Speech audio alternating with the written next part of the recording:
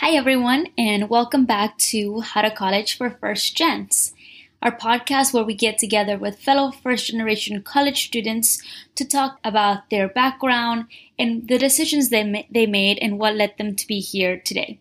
On today's episode, we will be chatting with one of my good friends, Sydney Den, who will talk to us about what process she took to be able to figure out if the law profession was right for her.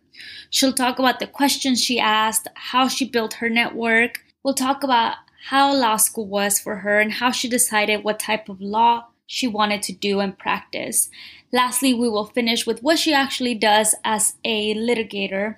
We hope this episode gives you all a good perspective, especially for those that are thinking about law school. Don't hesitate to reach out to Cindy as she is a great resource. And without further ado, let's get started.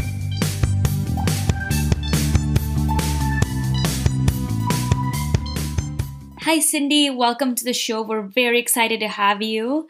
So why don't we begin by you telling the audience a bit about yourself? Well, hi, everyone. My name is Cindy, and I grew up in Houston, Texas. My parents are refugees from Vietnam, and so I, essentially am the first generation college student and first generation professional. I went to Springwoods High School in the Spring Branch district, and then went on to study at Rice University, studying sociology and health policy. And then after that, I decided to do a joint degree in law and public policy when I graduated from law school at UC Berkeley in California and the Harvard Kennedy School for a master's in public administration. And now I'm back in Houston working at a law firm in downtown called Mayer Brown doing civil litigation.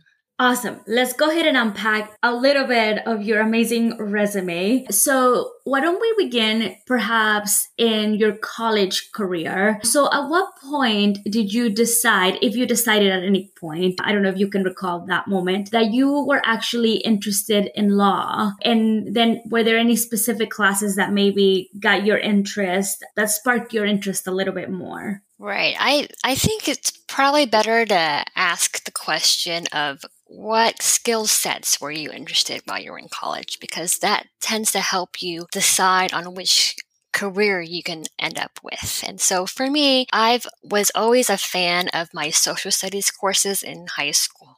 And then in college, I studied sociology, where I focused on racial health disparities and other things that impact our lives that are based on where we live, how we grow up, and what resources are available to us. And that got me interested because most of my courses were writing courses. So at the end of the semester, my final would be a 20-page paper, for example, or a study in one particular topic, like what are the differences between access to healthcare amongst Asian Americans and Latinos. So that, to me, was a telltale sign that this is a skill set that I would want to continue on. I'm not a big fan of numbers, and so, I didn't take any math courses besides statistics that were required for graduation. And, I liked the area of health, but I wasn't keen on the hard sciences. So I knew I wanted to do something where I was advocating for better health outcomes for people. And so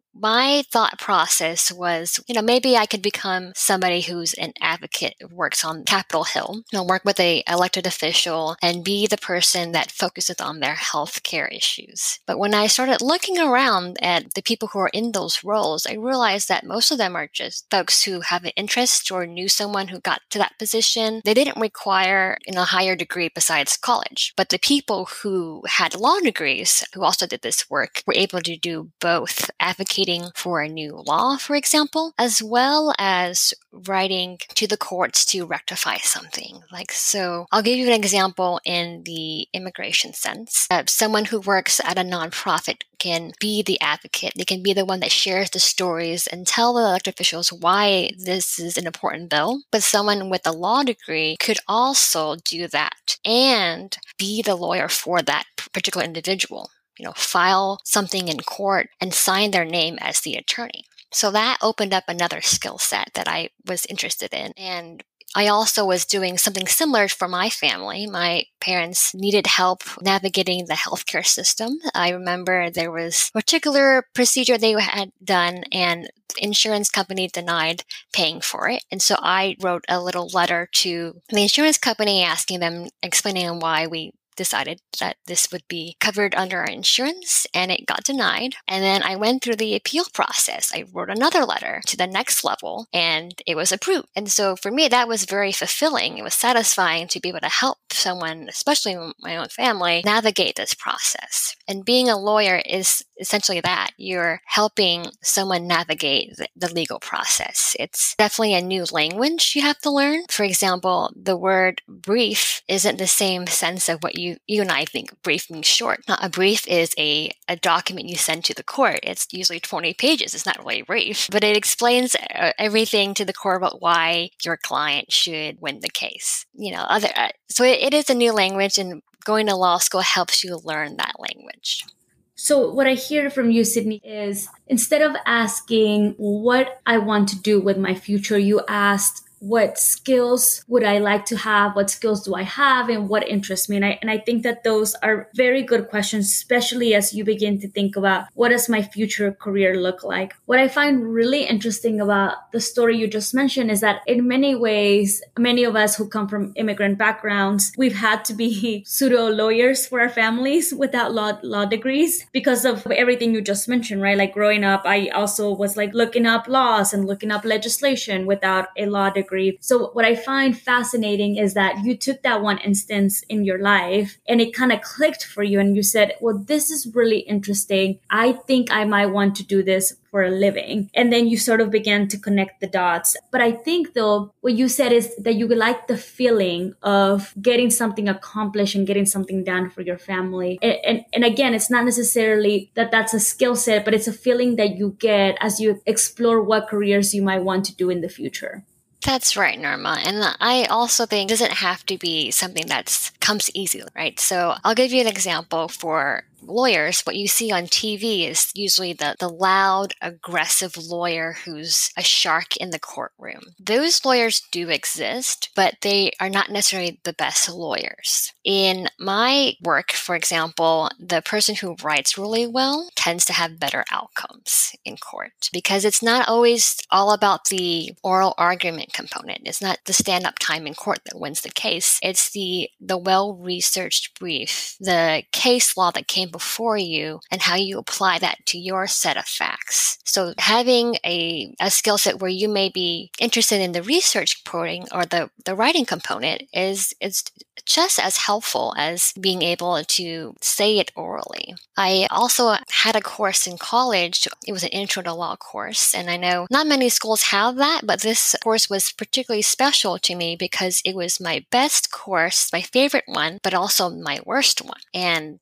I'll tell you more about it because for the first semester, I was terrified of this class. It was a 3-hour course in the evening with a lawyer who was a prosecutor, and he had a knack for picking on me for all the questions. And so he used the Socratic method, which is asking questions until you come up with the answer. So I had to be extra prepared for this course, read my cases carefully, but still, even after this preparation, I felt nervous. I was intimidated, and I thought, maybe this is not for me. If I have all these negative feelings in my body, why would I want to be a lawyer and be terrified every day? But it turned out that I was terrified because I was nervous about saying something embarrassing in front of my classmates. And in the end, after more practice, I just kind of, shrugged my shoulders and, I don't know this, but I'm going to just try and answer this question. And then at the end of the semester, we had a final, and the final was a mock trial. And the case itself got me very interested in it because it happened to involve a young man who was accused of a crime and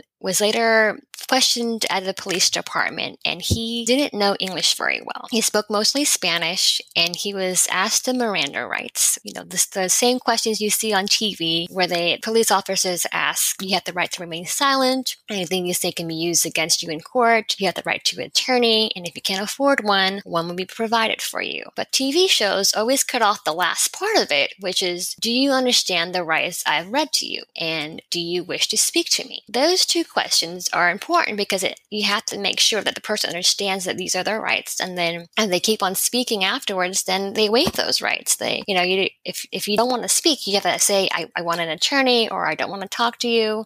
Say something to let them know that you're invoking your Fifth Amendment rights. But this individual just kept on nodding, and there is no clear answer to see if he actually understood what we were saying before he spoke. And so I took this mock case and spent a lot of time on weekends and wanted to really beef it up and find the right cases to kind of advocate for this individual. And I remember there was one Friday where there was this indie band that was coming to Rice, and they were going to perform, and I was so excited for this. And right before that, I was deep in the middle of researching, going on this rabbit hole, and I missed the concert. And I was thinking to myself later, wow, if I'm willing to miss this concert for this case, maybe I should become a lawyer.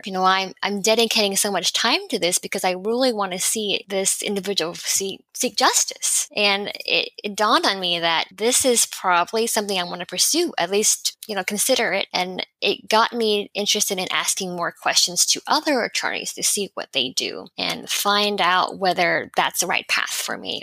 There are so many things about what you just said that I want to make sure we elevate. So on the one hand, I think that you are fueled by a thirst of justice and ensuring that people have the equitable representation that they deserve. Because at the end of the day, if you were to ask me, can you describe what a lawyer does?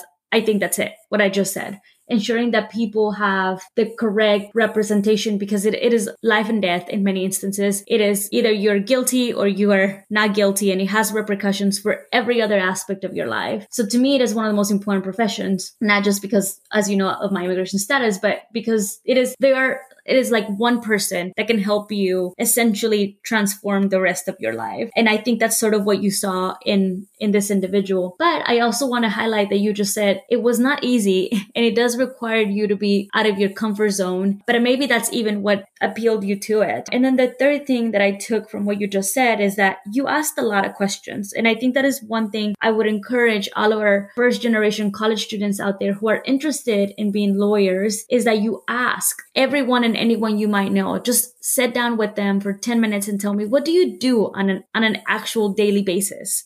What does your day look like? And maybe we can go there. But before we talk about what it is that you actually do on a daily basis, I would love to just hear your thought process on what law schools did you decide to apply? And then you mentioned that you did a joint degree. So most people that are lawyers do their law degree. But in your case, you did a law degree and then you did a master's in public administration. So I'd love to hear your thought process there. Sure. So I'll step back and continue about the topic of asking questions. I think the difference between a first generation professional and someone who's been in a family of lawyers is that they already have people they can ask questions to. So if your parents were lawyers, then most likely they'll have friends who are lawyers, and that person will probably grow up with, Uncle Sam coming by or Aunt Linda coming by who, are lawyers in different professions. So I recommend, learning the art of asking someone to coffee. This is something that most people and most professionals are open to, the idea of, let's spend 30 minutes over coffee talking about what I do or what my careers were. And you may get a lot of different advice. And for example, I got advice all the way from don't go to law school, all the way to, go to law school and also pursue 2 degrees too. So it's a wide spectrum. And I think, having so many different data points is helpful. For example, the person who told me not to go to law school said, don't go to law school if you don't know why you're going to law school. A lot of people do it because they have nothing else better to do, or to appease their parents, or do something because they're like, I just graduated and I really have no idea what I'm doing afterwards, so I'll just apply for fun. But that's going to be a very expensive and long, arduous journey because, it's not easy. As I mentioned before, there are going to be some moments where it makes you frustrated and you're like, I'm reading these cases, but I just don't click it right away. But someone who knows why they're going to law school, I will see that light at the end of the tunnel and just go with it. But there's also some benefit waiting too, because I had classmates who had different careers before they became lawyers. Some were commercial fishermen, some were teachers, and they came with a lot of different experiences to share in the classroom too. I remember going to a property law class and they were talking about mortgages, and I still was scratching my head, what's a mortgage? And the person next to me, had already bought a house, was, in their second career, and they were explaining to me, and I'm like, oh, okay, that makes sense. It's a loan. But I didn't know what that was because I hadn't gone to that part of my life yet. At the same time, the person who said, go to law school and pursue joint degrees, really saw potential in me. And she said, you may be the only woman, the only person of color in a room, or maybe both. So it pays to be well credentialed. So I ended up pursuing law school and public administration and found schools that offered both. So, for example, University of Texas offers a joint degree program between the law school and the LBJ School of Public Affairs. The same with UC Berkeley, UCLA, Harvard, and these were the schools I prioritized. And for my joint degree, I paired it up with two different schools, the Harvard Kennedy School and the University of California at Berkeley. And you may be wondering, how do you go to schools on two different coasts? Well, luckily, those two schools already had a partnership. So I applied separately to both schools using most the same essays and letters of recommendation, trying to capitalize on that. And then when I got my admissions letters, I, told the schools I'm going to be pursuing this joint degree, and ended up going to Boston for a year and then Berkeley for 2 years. And then my last year of school, I did 1 semester in each program. So I graduated 2 degrees in 2016 and, saved a year of school. So normally law school's 3 years. I did it in 2.5. And normally a master's program is 2 years, but I did it in 1.5 years. It was probably my best decision because I got to see both coasts and finally got out of Texas. And, got to live my life and figure out, where do I want to end up afterwards? And it turns out I ended up back in Texas. With this skill set, I wanted to go back home and really help the community I grew up in. And we're all really happy that you are back in Houston for selfish reasons, but it is amazing the trajectory that you have taken. And so at the end of the day, we just boiled it down. For you, it had to do with acquiring 2 different sets of skills in 2 very different places. And you did go to law school in California, but I'm sure most of our listeners know that once you go to law school, you have to take an exam called the bar, which essentially allows you to practice in that state. And you decided that you were not going to do that in California, correct? So instead, you came and took it here in Texas. So can you tell me a little bit about, even if you went to school in another state, were you still prepared to take the bar here in Texas, and sort of what happened there?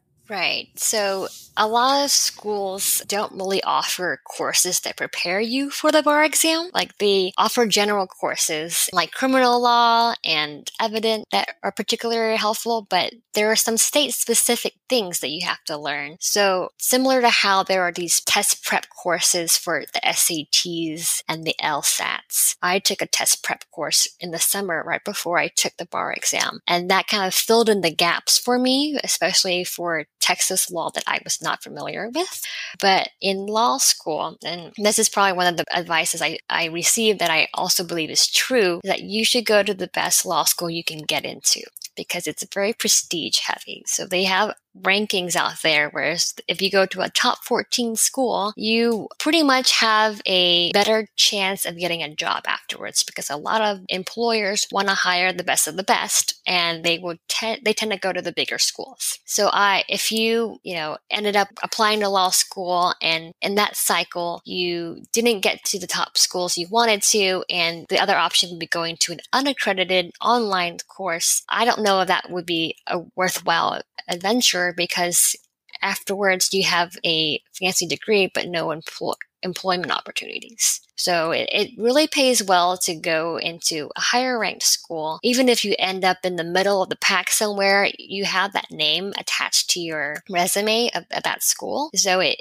gives you a leg up. And having gone to Berkeley, which is another top 14 school, I had an easier chance of interviewing in Texas. So even though none of the employers that I interviewed with came to my school to recruit, I sent them my resume anyways, and they emailed me back with an interview. And so it's probably better to go to a school that will put you in a position to get you that next job, because you don't want to be an attorney without any clients, right? You want to be an attorney that has the opportunity to pick your choosing, whether you go to public interest or private law firms. They all want to pick the brightest students out there.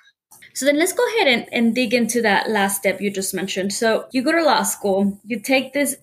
We haven't, and by the way, we haven't even covered what you learned in law school, but there's just so much to cover. So we'll proceed. You went to law school, you took this exam, you passed it, and now you have many roads that you are able to take. So you mentioned you have private law, you have public law. So can you just give me like a quick overview? And I'm sure there's a billion types of lawyers you could have, just like there's a billion types of consultants you can have. But if you could just give us an overview of like maybe like the top 2 or 3 law careers that people take and which one you decided to go for. So there's 2 big categories of law. There's the transactional side, also known as corporate, and then there's litigation, which is ones you commonly see on TV, where there's somebody in court, they're standing up and saying some speech and they're objecting. That's the kind of law I do. I do civil litigation, which is also another tree branch there. There's civil litigation and there's criminal law. And civil litigation is mainly asking for something that doesn't require someone to go to jail. So it's usually breach of contract or asking the court to file an injunction to force a party to do something or not do something. That's the world I live in, and it's probably the one you see most in pop culture. But then there's also the transactional side, where there's lawyers who deal with these contracts or writing it up or trying to merge companies together.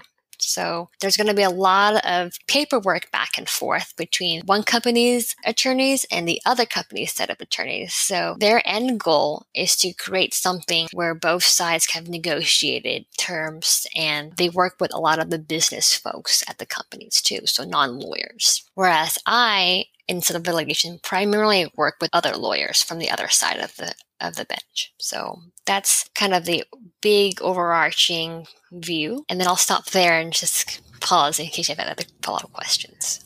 So then and I'd love to just hear your thoughts here, because I know that a lot of people have many different opinions on this. Your heart has always been in the public sector, right? Did you venture into the private sector? And if so, maybe what were some of the decisions there that led you to that? Sure. I first started as a law clerk to a judge. And this is something I did not know before starting law school. It's something called a clerkship, and it's very prestigious if you wanted to go to either the public or private sector afterwards, because you are the right-hand man or woman for the judge. You're ghostwriting the decisions that the court issues. So if, let's say, a case between company A and company B wins, I'm writing why company B wins. For these reasons, based on these legal cases that came before us, and here's the order, company B, you get X dollars. And that is a very important skill set to have if you're in litigation, but it opens doors to both the public and private sector. So after I finished my year clerking with a judge in Houston, I was presented with the opportunity to go either apply for another fellowship program to go in the public sector or go to a law firm that I interned with before. And I decided to go to the private sector route first, primarily because they have like a dedicated program where you're kind of getting trained from year 1 through year 10, and you also get paid a lot more money than the public sector. And for me, that was important because I had loans to pay back. And, being a first generation professional, we had not had exposure to this type of money before. And I was figuring out my life is pretty long. Like I'll probably be working for the next 30 to 50 years. So if I work in the private sector first, that's a new experience for me that I haven't done before. And I can always, reevaluate my career after, 5 to 10 years and see if is this where I want to be afterwards. If not, consider applying elsewhere. But I've already been in 3 different jobs in 5 years. And that's something that happens maybe fairly often in the legal industry, where people are just rotating different law firms or public and private sectors. but there's not this like longevity you see, like there's like a 30-year career attorney at the same. There's going to be some movement in between those 30 years. So I'm always reevaluating my options, and you can always continue your public interest goal and love by doing pro bono work too while at the private law firm. So while my day-to-day work may be helping commercial clients navigate the legal system, I'm also using the firm's resources to help pro bono clients for free. For example, people who need access to visas. Like I helped a high school student get a special immigrant juvenile visa and now live in the U.S. and be on the pathway to citizenship. I also helped a woman get guardianship for her granddaughter. And so these are things that you can do while using the firm's resources, paying for interpreters, paying for the fees attached to all these things, and helping other folks too. Absolutely. And I think it could be a function of it's the law degree or it's the law profession, but it also is, I think, our generation. I think our generation would bound to have, 5 to 10 career changes in our lifetime. So I think it's a little bit of both. And as someone who has also vacillated between the public and the private sector, I would argue that it makes me so much of a better candidate across, right? I'm a better candidate in the private pipeline because I have worked in the public sector and vice versa. So I think it's actually the biggest skill set and the biggest value that I bring to the table as what we call this tri-sector leader, right? Someone who has worked in all of the 3 sectors: government, nonprofits, and in corporate America. So as we wrap up, Sydney, I would just love to know, today you are in a different job. So if you could just explain to us what it is that you do, and maybe even get a little granular and tell us what you do on a daily basis. Sure. I'm working from home at the moment, which is actually a pretty good deal because the field of law was not impacted that much by the pandemic, right? I continued working for my clients while from home with, a laptop and a webcam, and that worked perfectly fine for the past year and a half. And so it's a very malleable market. My work last year actually focused a bit more on bankruptcy law because of the pandemic, and I learned something new by helping clients navigate bankruptcy law. And my day-to-day basis is checking emails, seeing what is on my calendar. Because my cases all depend on deadlines set by the court, I have to be aware of when my internal deadlines are for writing a brief, doing the research, and asking clients for documents, reviewing those documents, because those are the pieces of evidence we're going to be using to write that brief. And sometimes it's emailing and calling opposing counsel just to get an agreement on deadlines, or asking for a deposition, which is a interview of a person who has information about the case. So if I am asking for a deposition of 5 employees of the other side, I want to know what they know. And it's about having this time-bound time. I'm already reviewing documents. I'm asking these questions of them to help me make the case for my client. That's kind of the basic skill sets you learn, but I'm also not doing this in a bubble. I have a team of people. So every case has a partner who is the main person, the main attorney on the case, who deals directly with the client, who brings in the case, says, "Hey, Cindy, got this case in. I want you to review the documents and kind of work it up and tell me what needs to be done here." I'm like, okay, well, here's the facts as we know, and here are the gaps of information that we need to know. So we might ask for information via the depositions, or asking the other side to answer questions in the Q&A format too. And then as we go on throughout the case, they sometimes last 2 years, from the inception of the case to the very end when there's a final court judgment or final order, and we work it up. And oftentimes the goal is to settle the case and not go all the way to the end of the court cycle. So that's another skill set you have to learn too, is how do you position the case so that you can settle it on both sides. That's, with your team, you kind of evaluate at every juncture, hey, are we in a good position here? We should ask the client if they want to settle, or if they're saying no, I want to continue the case, we'll move it along as well.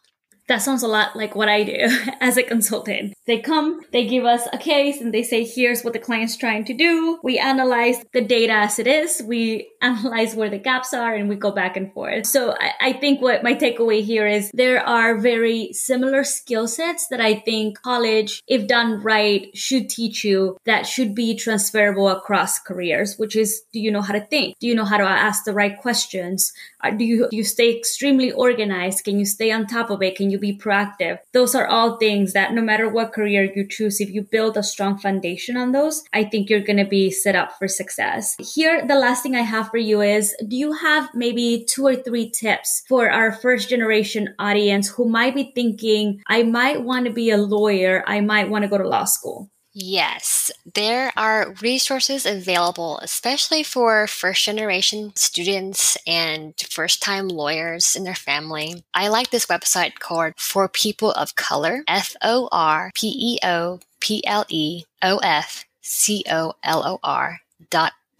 For peopleofcolor.org. It is a program out of California, but they provide free advice on how to apply to law school and other ways of, is law school for me? So it is a great resource to have. And if you are interested in pursuing law, like if, asking people you see speak at panels, even podcasts like this one, would be also a good resource too, because these are folks who volunteer their time to talk about a subject, and they put themselves out in the public domain, and it's perfectly fine to email them afterwards. Hey, I heard you speak at this event. Do you have time to answer questions over the phone or via Zoom? Or, if you're up for it, meeting over coffee one day. Plenty of speakers come to campuses, and there are plenty of speakers available online through virtual formats that you could, look up their bio afterwards, find them on LinkedIn, and then see if they're willing to chat with you. If you expect them to say no or ignore, that's fine. What's the worst that could happen? You spend 5 minutes of your time emailing them and, didn't get a result. That's okay. But maybe the next person you email will actually reach out and say, yeah, let's get together. And that's really how you build your network, especially if you don't know very many lawyers at all. This is where you first start. And if you click with somebody, you can always ask them, hey, do you recommend anybody else I should speak to? Especially if there's a particular topic that they're not familiar with. Like, hey, actually, I want to do real estate law. Do you know any real estate attorneys? Okay, well, I've got a friend from law school who does that. Let me connect you with that person. It kind of snowballs from there. And, I hope whatever information you glean, you also pass it on to other people too. And that's how we grow in life. And finally, I will leave you with a quote. If your dreams don't scare you, they're not big enough. If your dreams don't scare you, they're not big enough. I just got goosebumps, Cindy. Thank you so, so much. You have been so generous with your time and all of your resources that you provided. I, on a personal level, will always be thankful to you. When I came to visit Harvard, you hosted me and you gave me the download of everything. And I don't know that I would ever be there without you. So thank you for everything you do on a personal level and for all of the other first gens out there. We thank you, and we hope you have a wonderful day. Wonderful. I'm glad to be here. Thank you all.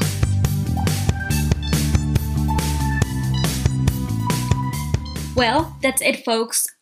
I was very excited to bring you all this episode today, given that Cindy is somebody that I admire a lot and somebody that has mentored my life quite a bit. I hope that you found this episode to be extremely informative, especially the questions she asked herself before figuring out whether or not the law profession was the right track for her, and how she even decided to do a joint degree, which is, I know, new for a lot of our first gens. We are often the first ones, but doing a joint degree, as Cindy mentioned, saves you 1 year if you are looking to acquire 2 skill sets. With that, we hope that you enjoy the rest of your week, and we are excited to have another conversation with another lawyer next week. And this one's a very interesting one as well, as he transfer from a law school, which is not something we hear often for first gens. So stay tuned, and I look forward to chatting with y'all next week.